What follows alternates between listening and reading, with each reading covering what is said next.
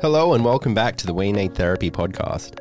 On this week's episode, we are joined by my sister, who shares her experiences of living in Vancouver and working with victims of domestic violence.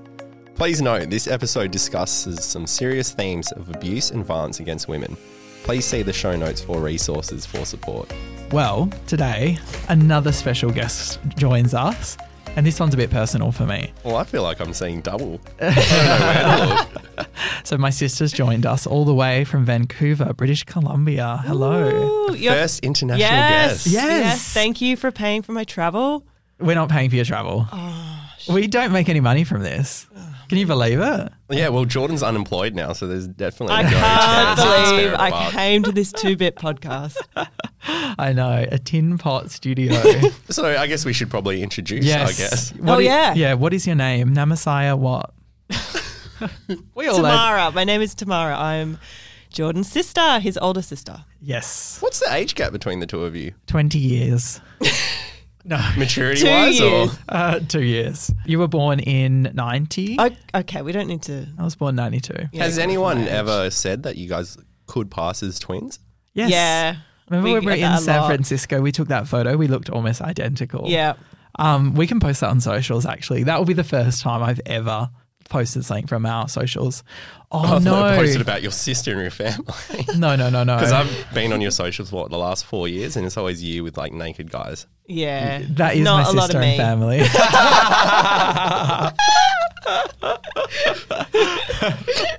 Anyway, enough about me.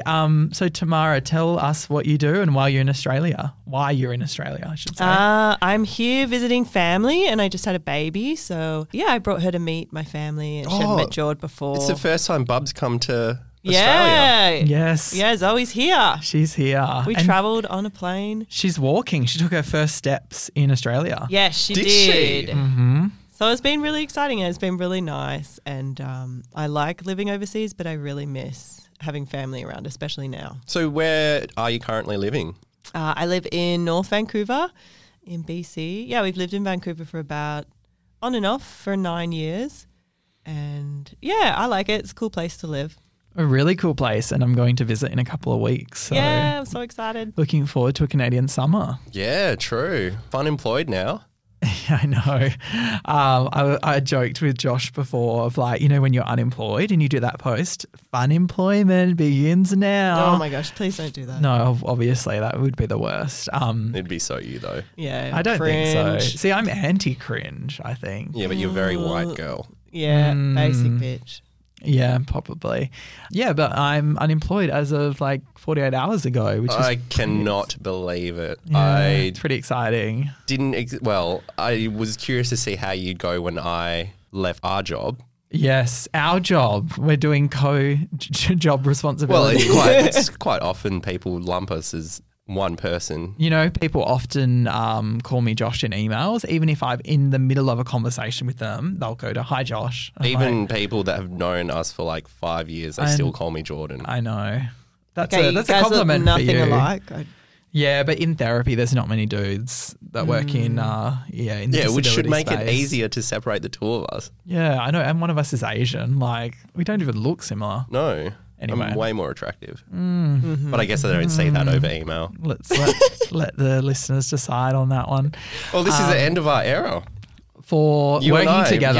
yeah. Yeah. Absolutely. It was very weird, like the last few weeks, getting around that thought because I'm so used to having my partner in crime and Oh, 4 years of Sad, having a really sad. strong OT physio relationship. Yeah, just not a strong OT or physio. We've got the strong relationship. We don't have the work Maybe ethical that's why skills. everyone sees us as one person because the two of us together. Combined, we almost make up one person.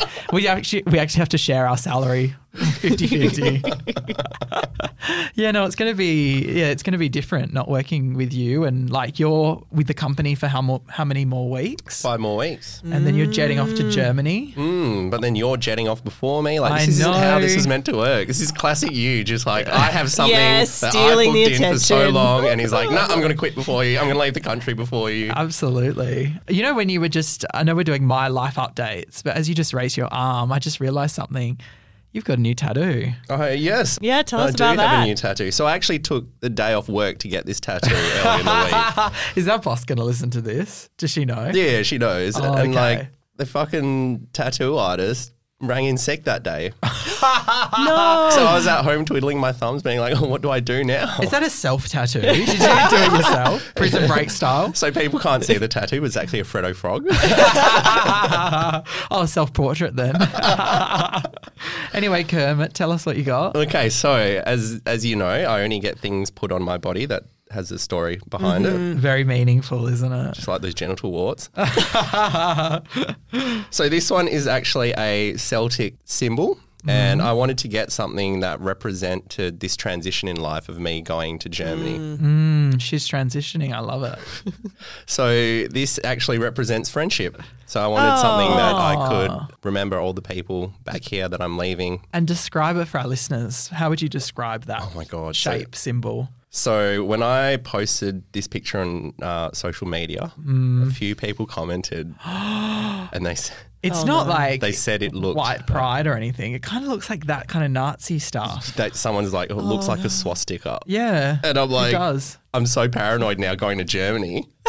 Ooh. It kind of looks like a few like snakes intertwined. Well, it's actually, so the reason why it's friendship is because it's all one line and it's like an infinity symbol but intertwined. Yeah. Right. Okay. But now I can't get that swastika out of my mind. it doesn't look that much like a swastika. I think because it's really dark as well. Like once it fades, it's going to. Yeah. And then you are going to get the actual swastika put to the side of it, aren't you? So you still saved room for that. Right, no, left butt cheek. Yeah. Are you still doing the Nazi salute next to it or? Well, I can't because I'm ethnic. Oh, okay. But you could get it ironically. Could I? I don't know. I don't know. So what's the reaction been like from your family, from your friends? Well, I didn't really tell anyone. Well, I tend to not tell people before I get tattoos because, let's be honest, most of these tattoos look shit. I don't know. Sorry, I laughed straight away. Until I was like, no, they look good.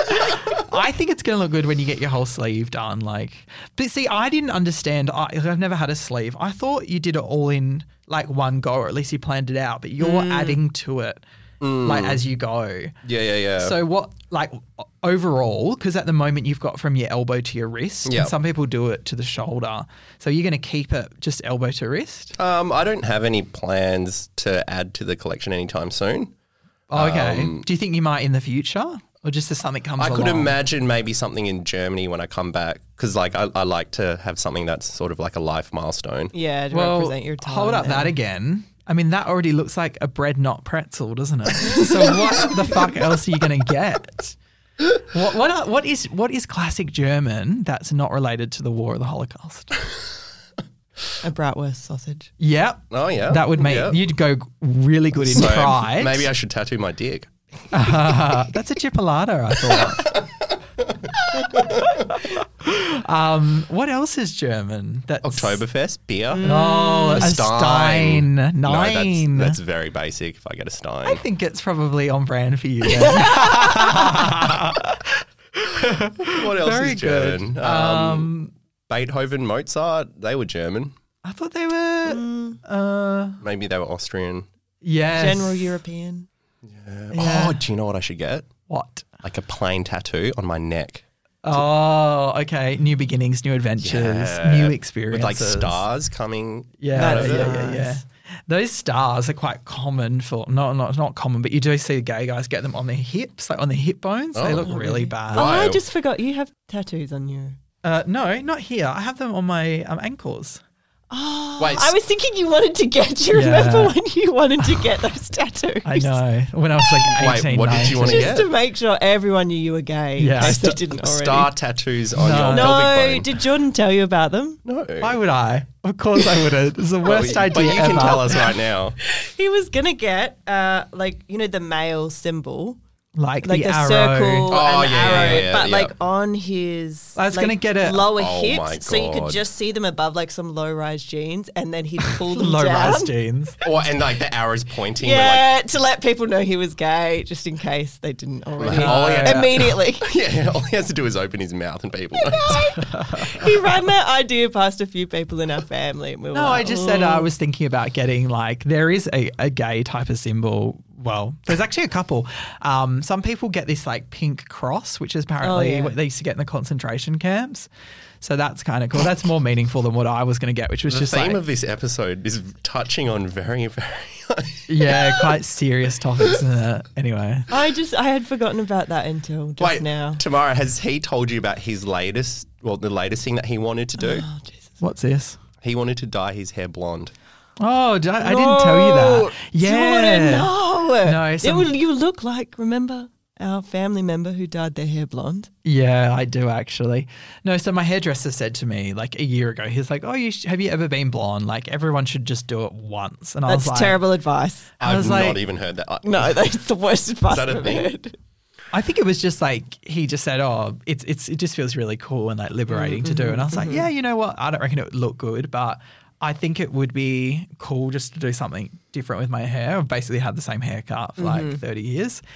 And then we booked it for ages, like months in advance. And then I had a whole bunch of life changes. Like I became single, I bought a house, and then I resigned from my job. And the week that I resigned from my job, I was meant to be getting it the next week. And I called him up on the phone and I was just like, there is no way I can walk into the office with platinum blonde hair after going through all these life changes. Like it's going to look like I'm hanging on by a thread. But Because if you were to get blonde hair, would you grow your hair out? I thought yes, to give it a bit more of an effect, but he said that it's better with short hair with my type of hair, but I would peroxide it and then dye it darker again, like a sandy blonde.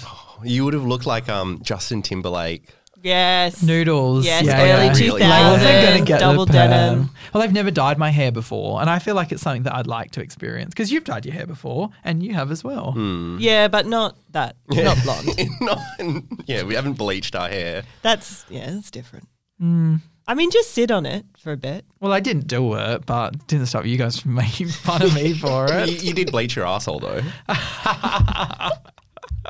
That's revolting. I don't even know how you know that exists. Not for me, but just for the gay population. Are you on gay Twitter again? I told you to deactivate your Why account. do people bleach their assholes? I don't know. I don't know. But you are the John, speak on that, spokesperson. please. No, I've never met anyone that's done it. Have you done it?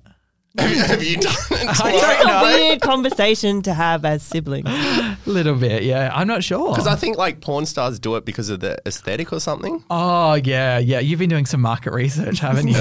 When I have a question, I want to find out the answer. So. And you turn to Pornhub at every stage to find that answer. You're like, oh, I wonder if it's in that video again. I better rewatch. Anyway, enough about schmut. Let's move on to next topics. We've touched on it before. I am now unemployed, which is pretty exciting. And yeah, going on a huge holiday, bit of an adventure. Yeah, so what, you're going to join your sister in Vancouver? Yeah, just for a few weeks. I'm not going to live there, but I am going over for the Vancouver Pride Festival. Ooh, So yeah, we'll be hitting it up. if we have any listeners in Vancouver, I need some friends. So yeah, hit me up. I don't think we do though. I think you're the only listener. Yeah, I will try and get some of my friends After to this listen. episode, we're going to go big in Canada. Yes, I know. Yeah, it's going to be amazing. So yeah, good times ahead. Do you know what I just realised? What? We have 2 weeks left together Oh my god. because you're not going to be back before I leave. No, I planned it that way. This is it for us. He's quit his job. He's We are. He's going on his eat, pray, love journey. Yeah. I totally am. Julia Roberts. So if I was doing Eat, Pray, Love, I'm going to Vancouver. That could be eat. Where would well, you're going to pray? Pride, so a lot Pray. of eating there. That's terrible. Absolutely revolting. Pray in Northern America. Is there any kind of very spiritual places that you can think of? I'm sure there's a couple of churches. Have you ever done a podcast before? You do need to be a little bit more. Oh, okay. That bit. I don't know. didn't really work. Is Canada known for its spirituality? I don't. In the mountains? Probably not. Okay. Again, didn't work. Okay, Love, let's surely. moving on. Loving. It's been about 3 weeks. You're due for another hookup. He's keeping tabs on me. It's because he was the one 3 weeks ago and he can't get over Yeah, that's me done for about 3 years. Yeah, loving. I don't know. All right, moving on from that. That was terrible. Tamara, life updates for you. You've had a baby. Yep. I had a baby. How old is your daughter? She is nearly 1. Yeah, it's exciting. Is this the first child within your family?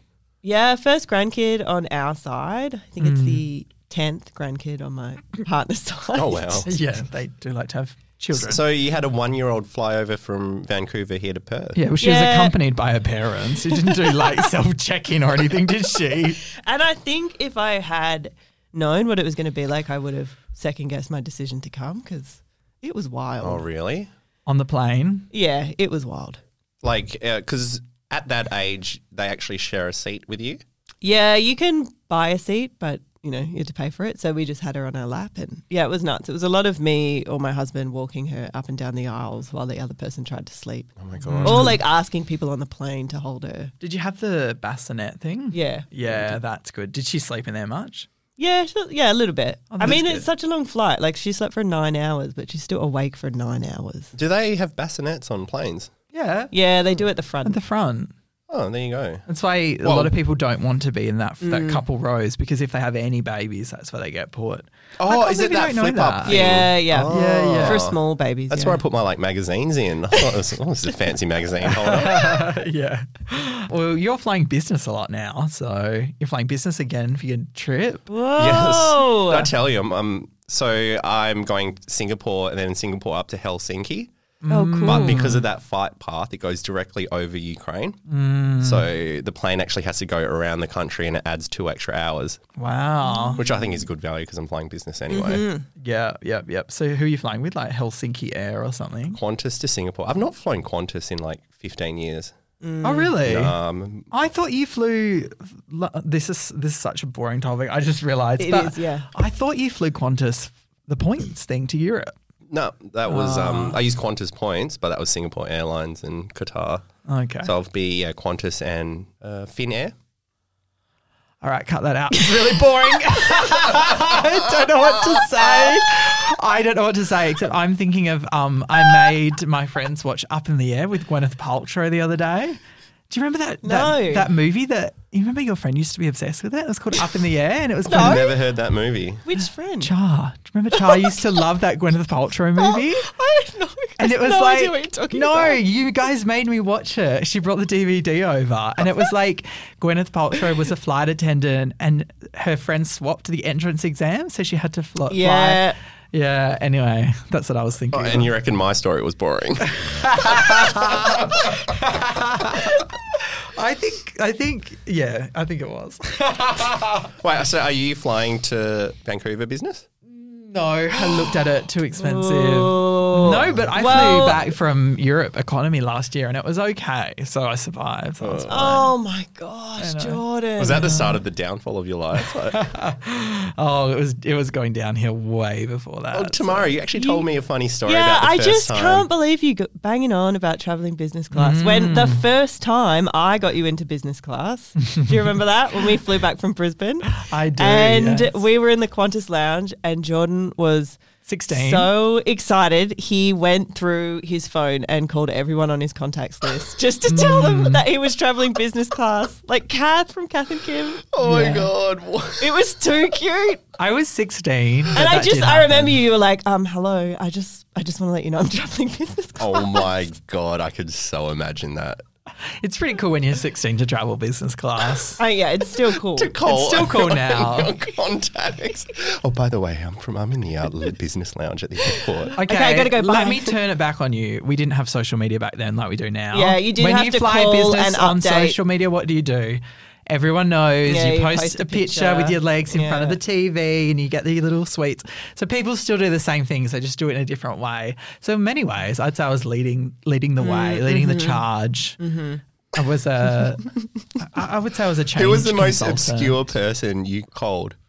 I think I only called like 3 people. 2 of them were probably my best friends and one of them was probably mum. Yeah, you were definitely And calling mum. Dad. Maybe you called grandma. Yeah, because we went to Melbourne once where you and your now Oh, yeah. husband, at the time boyfriend, took me to Melbourne. Yes, we did take you to Melbourne. We've been on a lot of holidays together. Remember we went to New Zealand together? Yes, we did. That was A cool. trip that me and my boyfriend planned and my mum spontaneously invited Jordan along and herself.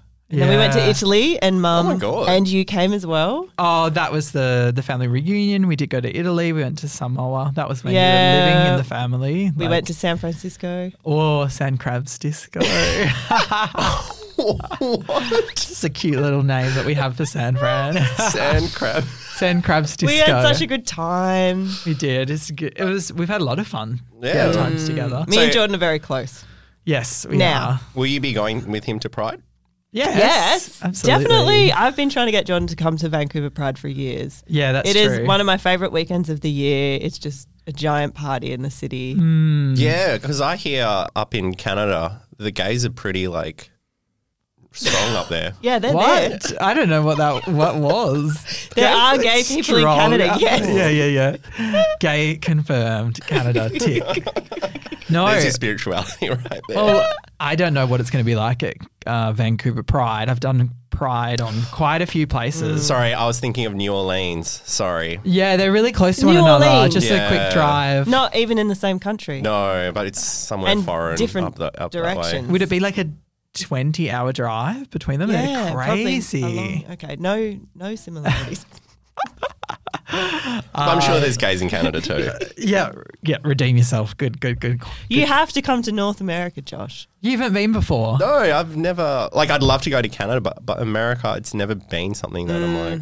Yeah, it's a kind of, I understand because you like Yeah. going to Europe, don't you? Different culture, whereas America's basically the same.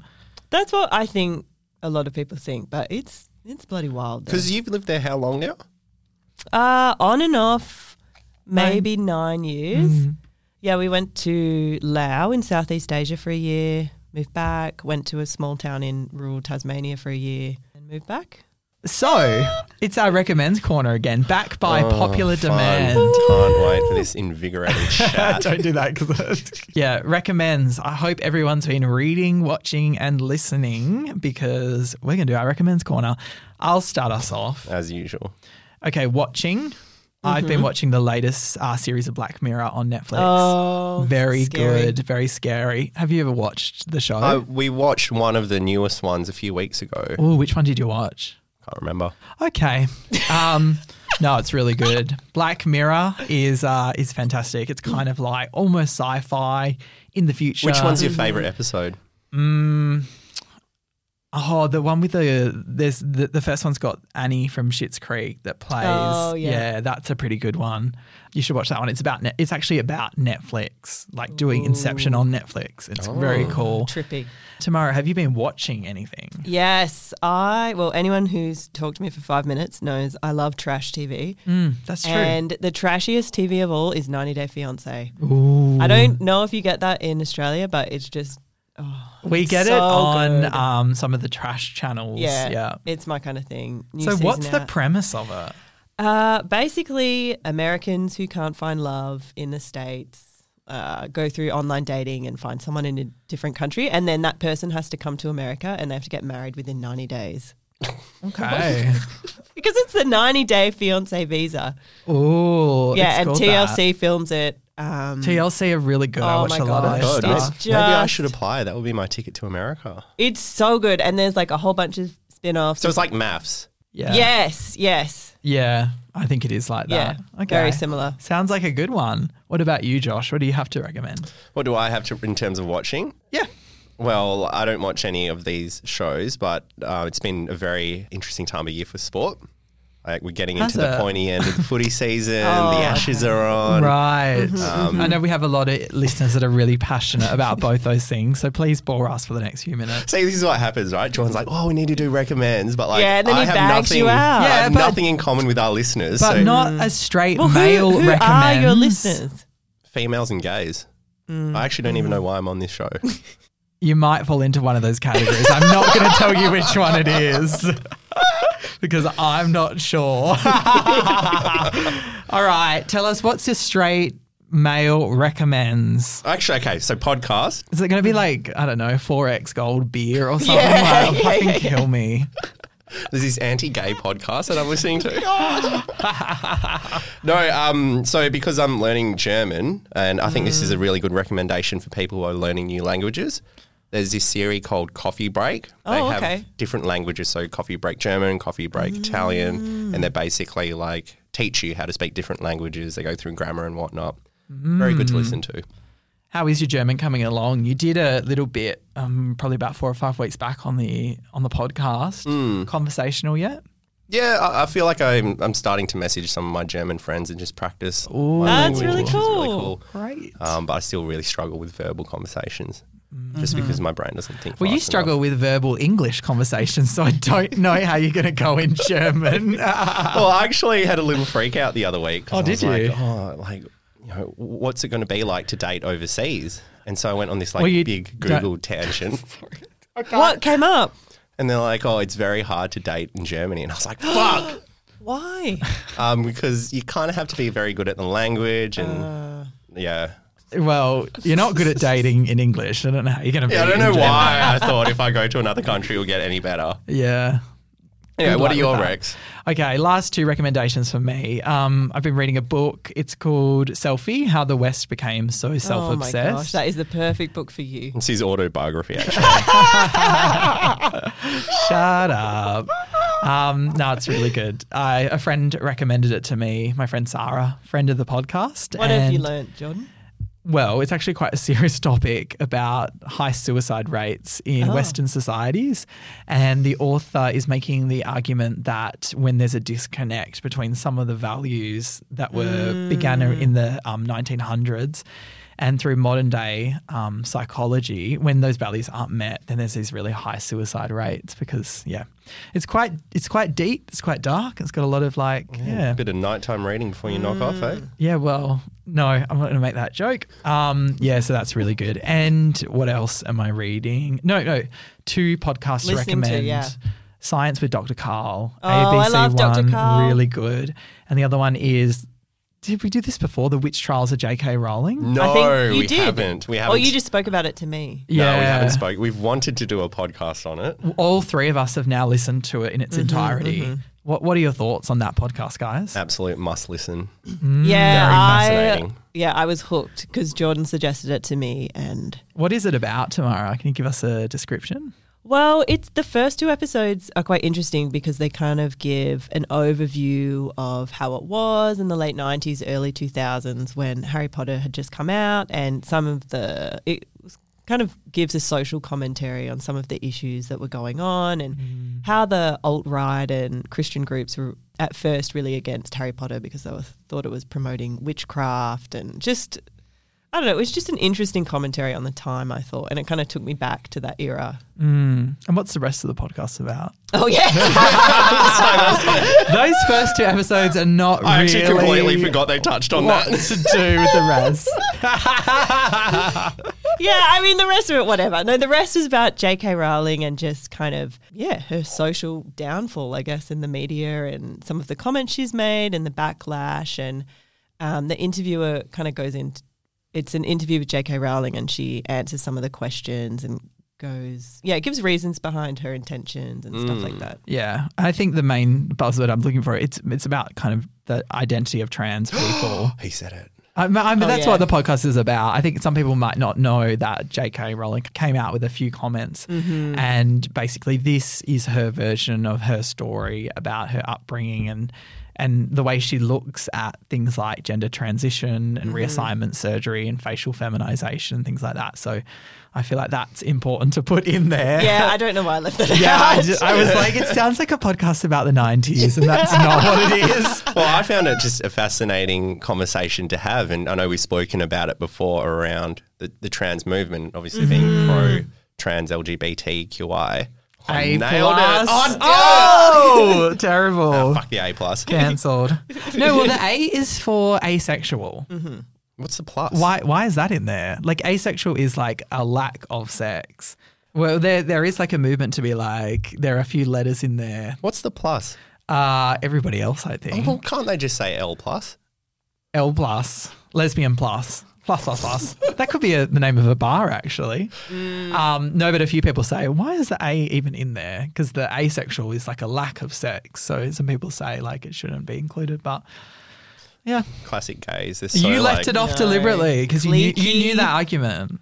Anyway. So it's all about how JK is actually a very passionate feminism, and her beliefs around the trans movement was because of wanting to her protect. history. And which was in episode 3. I was going to get to that. Oh, fuck me. You know, the episode is 8 hours long. I think Tamara was doing it in its long form. I couldn't remember. I was just trying to stall. Well, she has been in a previously domestic violent relationship, and I think that's what sort of shaped her experiences and views. Which I think gave a good insight into some of her views, and it made it clear that she was kind of one of those, you know, the old school feminists who had to fight a lot for women-only inclusive spaces, and then, you know, felt quite threatened about that space, you know, being taken away, the risk of that, including those spaces open to trans people. I think when we say shared space, I think some people might be scratching their head, but particularly JK was talking about female-only bathrooms in public use bathrooms. Like domestic violence shelters. Oh, yeah, that's right. You know, those kind of spaces that... Well, that's a good segue because you used to work in some of those spaces, didn't you? Yeah, I've worked at I worked at a women's shelter for a number of years. And at the moment I work in the domestic violence field, social worker. Yeah. Are you a social worker? I am. Oh my God, there's a big reveal. Fellow allied health. I did not know that. Yeah. I inspired you to I think I was doing physio when you joined social work, or is it the other way around? I can't remember. I'm pretty sure I was doing physio. But Wow, there you go. Jordan has tended to copy me. Okay. So you're a social worker and you work within the... Yeah, I work within a police station in Canada. I'm not going to say where because I didn't get clearance to come on this podcast. I don't want to get in trouble. So tell us. Very big Canadian city. So where? So what is an average day looking like for you? Good question. So when I'm at work, I'm on maternity leave at the moment, but I work with 3 police detectives within the domestic violence unit, and we respond to high-risk domestic violence calls. Wow. Yeah, so typically that's when someone's been kind of stabbed, strangled or shot, more of the higher risk stuff. So we review the 911 calls from the night before, and then we pick out the cases that we want to go and follow up, and we'll jump in the police car and go and find them. So what is the idea behind having you there as a social worker? Because a lot of people would say like, okay, call 911, you'd expect police officers to attend, and you're also in the back of the car. Or maybe you're driving, I don't know how it works. Definitely not driving. I've crashed many a police car. They do not let me drive. That is true. That's going to be another 911 call in and of itself.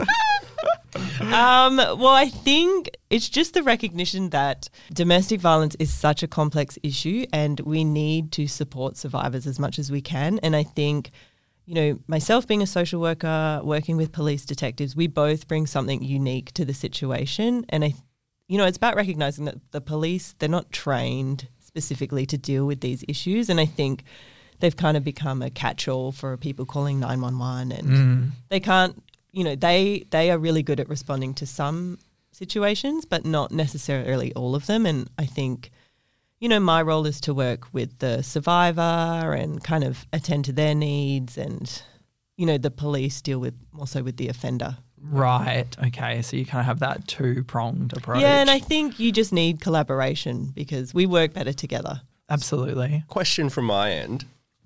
I've attended a lot of domestic violence workshops and whatnot, but I'm not nowhere near an expert.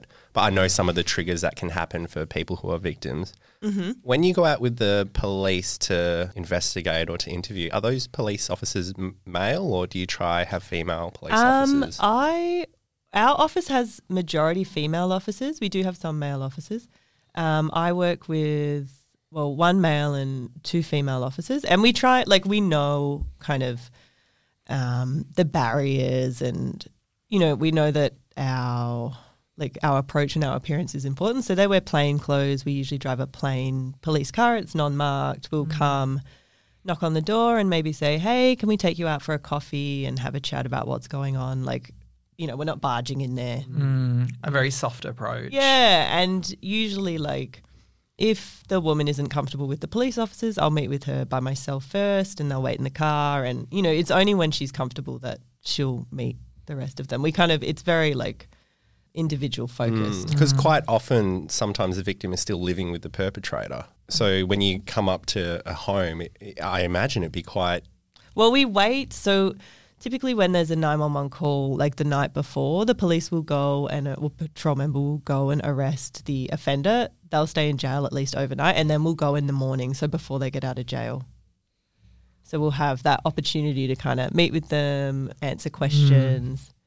And what does it look like? Like, I know you've been part of that process when someone has pressed charges and gone all the way through the courts. What's kind of your role as that process moves forward in the legal system? My role is always to support the woman. Usually I think, domestic violence is a gendered issue, and most often men are the offenders and women are the victims. I don't love that word, but we'll just use it because that's what they use in the court process.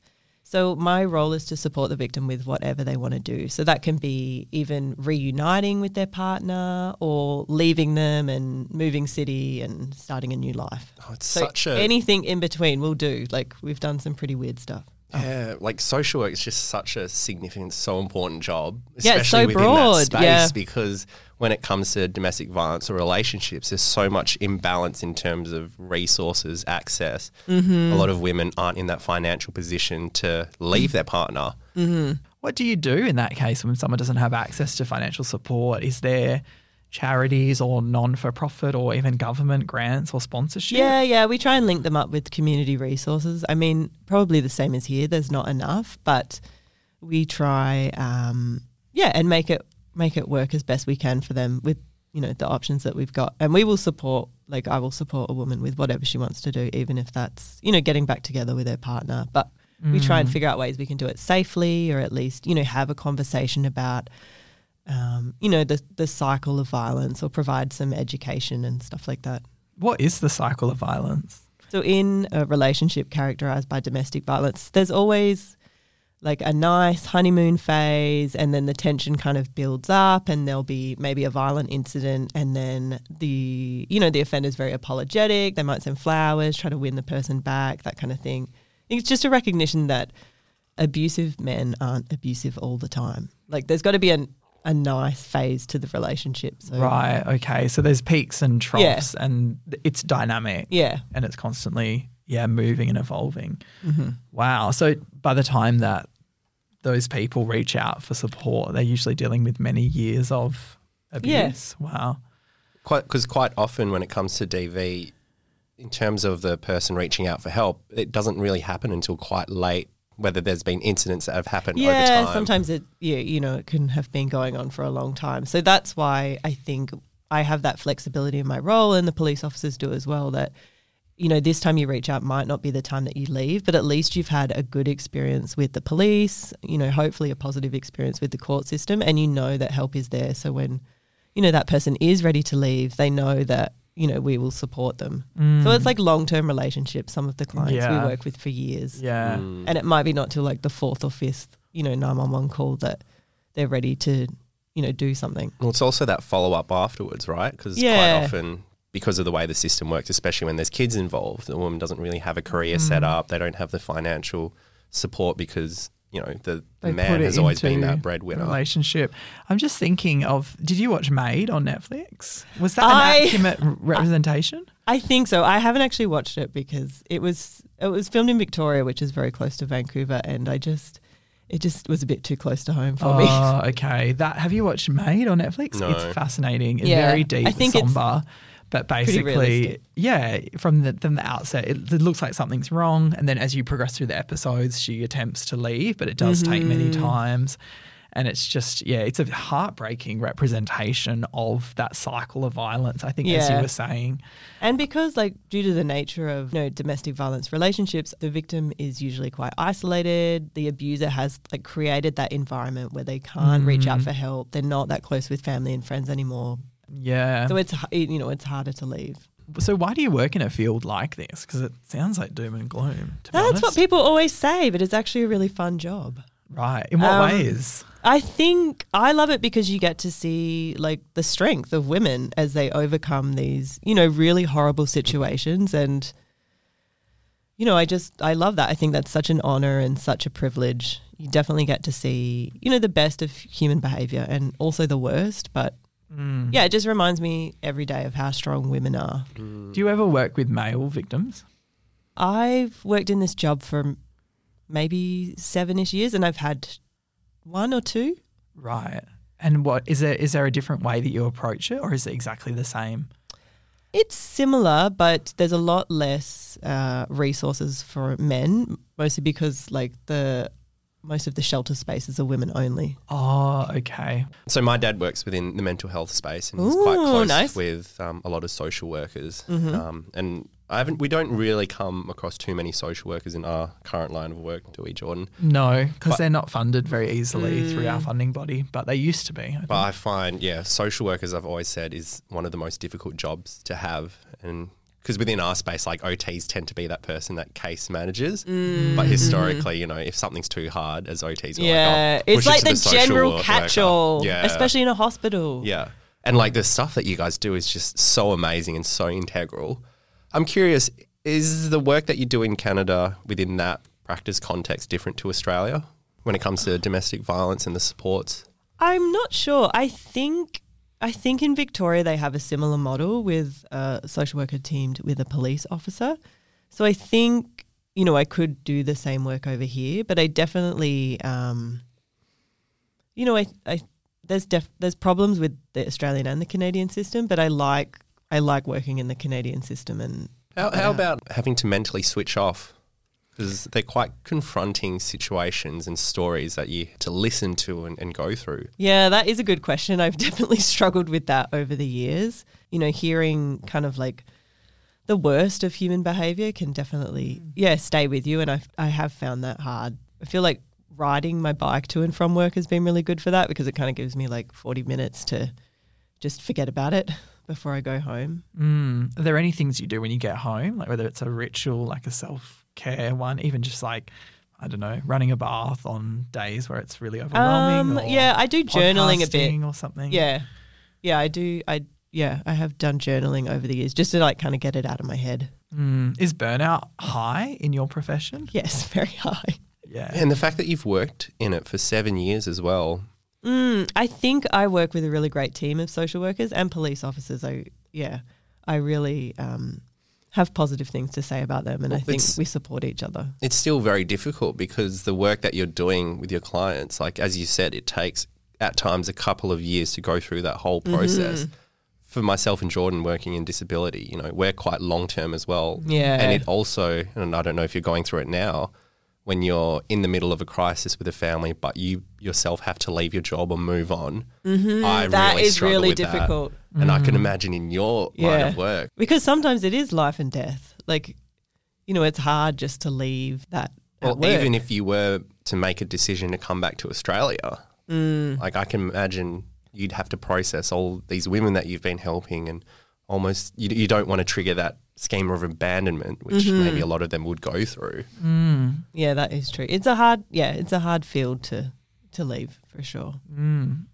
So there's been a bit of discussion and commentary around headlines in the media when there's a domestic violence story or violence against women or gendered violence, however you want to put it. What's your kind of comments on those, or what's your thoughts on that? Well, I think it's interesting that you just use the term violence against women because that's commonly used in the field and quite an accepted term. But I think it's important that we emphasise that it's men's violence against women. Let's put the subject at the start of the sentence because that's where the focus should be. And I think when we say violence against women, it frames it as a woman's issue, and then I think lots of men kind of tune out because they're like, oh, that has nothing to do with me. I'm not going to take any responsibility. When really it's a men's issue. It's, overwhelmingly men who are committing these crimes and are causing these issues in society, yet it's kind of sidetracked as oh, that's, women's only stuff. Yeah. And I have heard an argument against that being that male on male violence or men being victims of violence and abuse is it statistically higher than women? I've heard an argument similar to that. What about men's violence? Yeah, but men are committing that violence against other men. It's not women. Yeah. which makes it still a men's issue. Well, it's also that argument around, what about International Men's Day? Oh, gosh. Don't get me started. Oh, you're wearing that T-shirt now. Are you listening to Andrew Tate? That's going to be my fourth tattoo, actually. I don't even know who Andrew Tate is. I had to listen to cringe. it. Oh, yeah. What is it about? It's just like an alt-right men's podcast. Is it American? Oh, is he Australian or American? I don't know. I don't listen to it. I don't have he's a time very for that. outspoken white male. That's just... Okay. Yeah, white men on podcasts. They're so angry. The worst. Is that all you want to say about the headlines? Yeah, and just I think, in the media when they're reporting on, women dying in domestic violence situations, it's always like, this woman was murdered. Yeah, when really the language we should be putting the subject at the start, like man murders woman, man rapes woman, like this woman was murdered by her husband. She didn't just die. To make it seem like there's a direction, there's a causal relationship between what exactly. happened. Like where are we putting the blame? It's not like women and women. This person, this lady died in a vacuum where nothing else existed. Exactly, it's like, yeah. no, somebody did something to her and we're going to call it out for what it is. To that point, like with domestic violence situations, when it's reported about, it's often, the media often says, oh, the man, snapped, or it was because of jealousy, or, yes. He had mental health issues, when really when you dig into it, it's like years of domestic violence and coercive control. And there are a lot of signs. It wasn't a one-off incident, which I think... Oh, you think the media often lets the man off with a kind of an explanation of why there was behaviour? Yeah, they call it, a one-off incident or he snapped, when really it's, it's domestic violence and like, we could have intervened. Yeah. There were so many signs. You don't just wake up all of a sudden one day and snap. Yeah, exactly. It's, it's usually a long build-up. Why do you think that there is that societal, not expectation, but pattern within the media to portray women in that way, or to portray men as having behaviour that's caused by X, Y, or Z? I think it's a norm in society that, we excuse men for a lot of their shitty behaviour and, chalk it up to like one-off incidences, when really it's like, it's a long-standing pattern and we need to have men accountable for their actions. Tamara, I have a question, and I don't know if you have the answer to this, but from your experience working within this space and working with a lot of these survivors, do you have a hypothesis as to why men tend to have these behaviours? Or I don't know how to best phrase that question. Yeah, I think it's a societal, cultural problem that we need to educate younger girls and boys about healthy relationships and what that looks like. And I think in media and Hollywood, a lot of problematic relationship behaviours are romanticised, like stalking and extreme jealousy and stuff like that. I agree. When really that's not okay, and we need to be teaching young kids, like, this is what a healthy relationship looks like. This, these are normal relationship behaviours, and these are concerning signs. Well, this goes back. I mentioned this on the podcast. I think we may have edited out, but I was rewatching just to think about how Hollywood portrays young relationships. I was rewatching season 1 and 2 of The Hills, which we used to watch when we were growing up in that angsty teen phase. But I realised the behaviour, the way that relationships are portrayed on that show is dramatic, lots of fighting, lots of like stalking, obsessing, checking phones, which we saw as romanticised when we were kids. And so I know when I was in my early 20s, I spent a lot of the time trying to recreate the drama that existed on shows like that and The OC and things like that, because I thought that's what relationships were.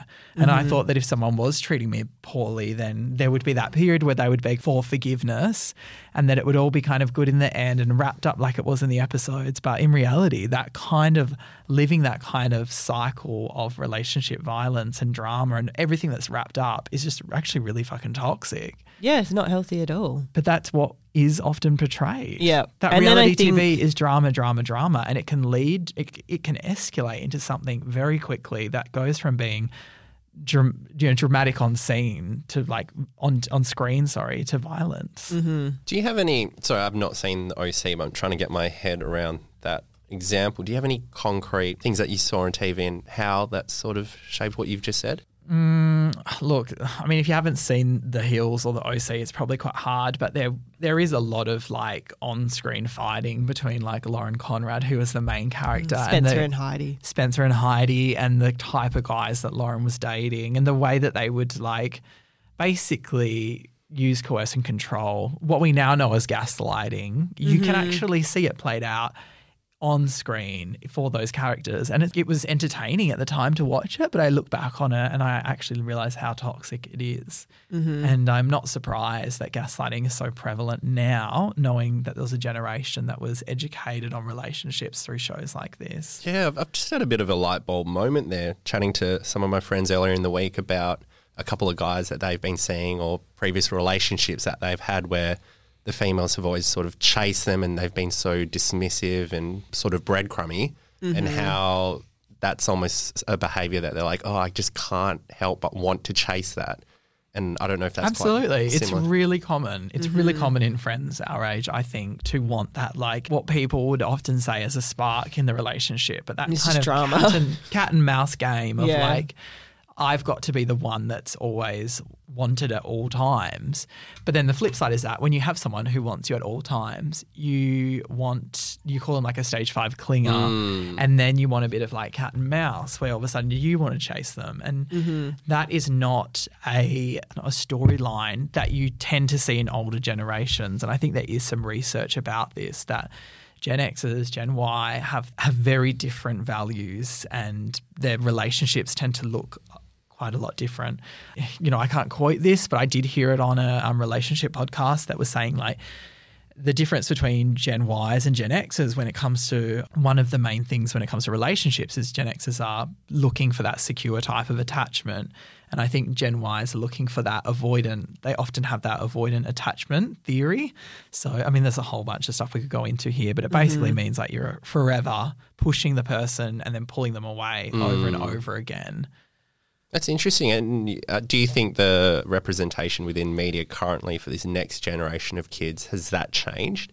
Look, I'm not on TikTok and I don't watch some of the big prevalent shows like, I don't know, because there's a lot of dating shows now and First Dates. I don't watch any of that, but it doesn't seem like the things that are portrayed in the media on screen have gotten any better. I don't know if they've gotten worse. I don't know. I think there's more education around what a healthy relationship is these days. Compared to when we were growing up, I'd say. Like, we know about gaslighting. Everybody knows about gaslighting, which is good. Yeah. There's a lot more education about, domestic violence. I think the culture has changed as to like, what is okay. Yeah. But do you think it's portrayed any differently? Or are we always seeing the main character constantly flicking through a Rolex? What's the thing we flip through? Business cards? Whatever. Just flipping through different. Whatever. Or do we, no, I'm not saying do we. We still see the main character like flipping through a selection of people because they're totally scared of being alone. But that is a storyline that's always been there. That's just drama. That's just drama. But anyway. I feel hopeful about the direction. We have shows like Bluey, which I've never watched, but apparently it's very wholesome. So. But it's still premises around that fear of being alone, right?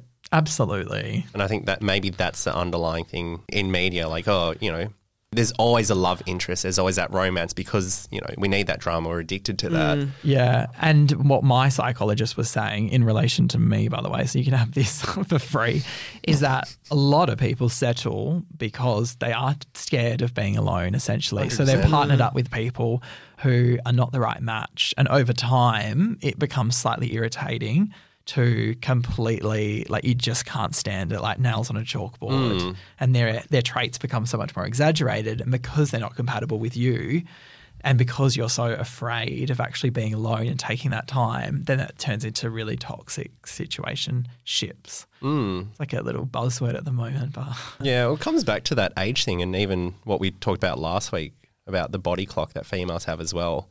Around, I need to settle, like I need to make this work because it doesn't fit my time frame over the next few years around wanting kids or wanting a relationship or marriage. That's why you should freeze your eggs. Okay. Is that what we got out of it? No, last week there was a whole pros and cons. Tamara, to go back to the original question that I said, do you think that the issue with why it's highly prevalent within the male population is around males resorting to anger so quickly and not having that emotional awareness or that ability to communicate their frustrations? Yeah, I think that's an interesting point because, when you talk about domestic violence, lots of people kind of position it as an anger problem. when I really think that's not the case. If domestic violence was related to anger, the men would be taking out, their anger and using physical abuse on everybody in their lives. But they're not beating up their boss or their best friends. They're beating up their wife, in their own home, in private. So I think it's more about controlling women because they do have, they have control over when they use that anger, like what type of anger that is. They might hit them on their body where no one can see, so there's no evidence. Like I think... anger is like I think that's like a lie that people perpetrate to try and dismiss the issue. When it's not. It's actually a control issue. It's about men wanting to control women and using whatever, force they can. Yeah, I completely agree. And I think this is just my OT lens around, the way that we understand anger mental is what health. We see. But underneath the surface, it's like an iceberg, right? It's wanting to control. Maybe, the home environment is that safe environment where they know that they can sort of they can get away with it. Yeah. Yeah, I think when you talk about domestic violence, lots of people assume, it's related to anger, it's related to drinking, when it's not. It's all about control. It's about men wanting to control women and using whatever tools they have. I think that one of the, as you said, positive things about the generations now is that we do understand how prevalent control is through that coercing control and then, gaslighting as the tactic. So, maybe there is hope. Yeah, well, it's hard because we are being more educated about it, but it's the individuals that are in that position and doing it that they're not the ones that have that education or that awareness around, these are the behaviours that I might have issues that I need to figure out. I can't just lash out on my partner. It's a very touchy conversation. It's very emotional, and I know you practice within the Canadian context, but I do believe that domestic violence is the same regardless of what country you live in. But what's a really good take-home message? Well, I think if you have a friend that comes to you and says, I'm in an unsafe relationship, and tells you a bit about what's going on, for sure the first thing you should do is link them up with local resources, a women's shelter or helpline or whatever. So you've raised some really important topics, Tamara, and we've spoken about some big and sensitive issues. Are there any resources that our listeners can go to if this has raised anything for them? Yeah, there is 1-800-RESPECT here in Australia and Lifeline 1311 4. Thanks for coming onto the show, and it was really lovely to meet you. Thanks for having me. Yeah, you too. I feel like I know you. Oh, I do now. I feel like I know you too. Thanks for having me.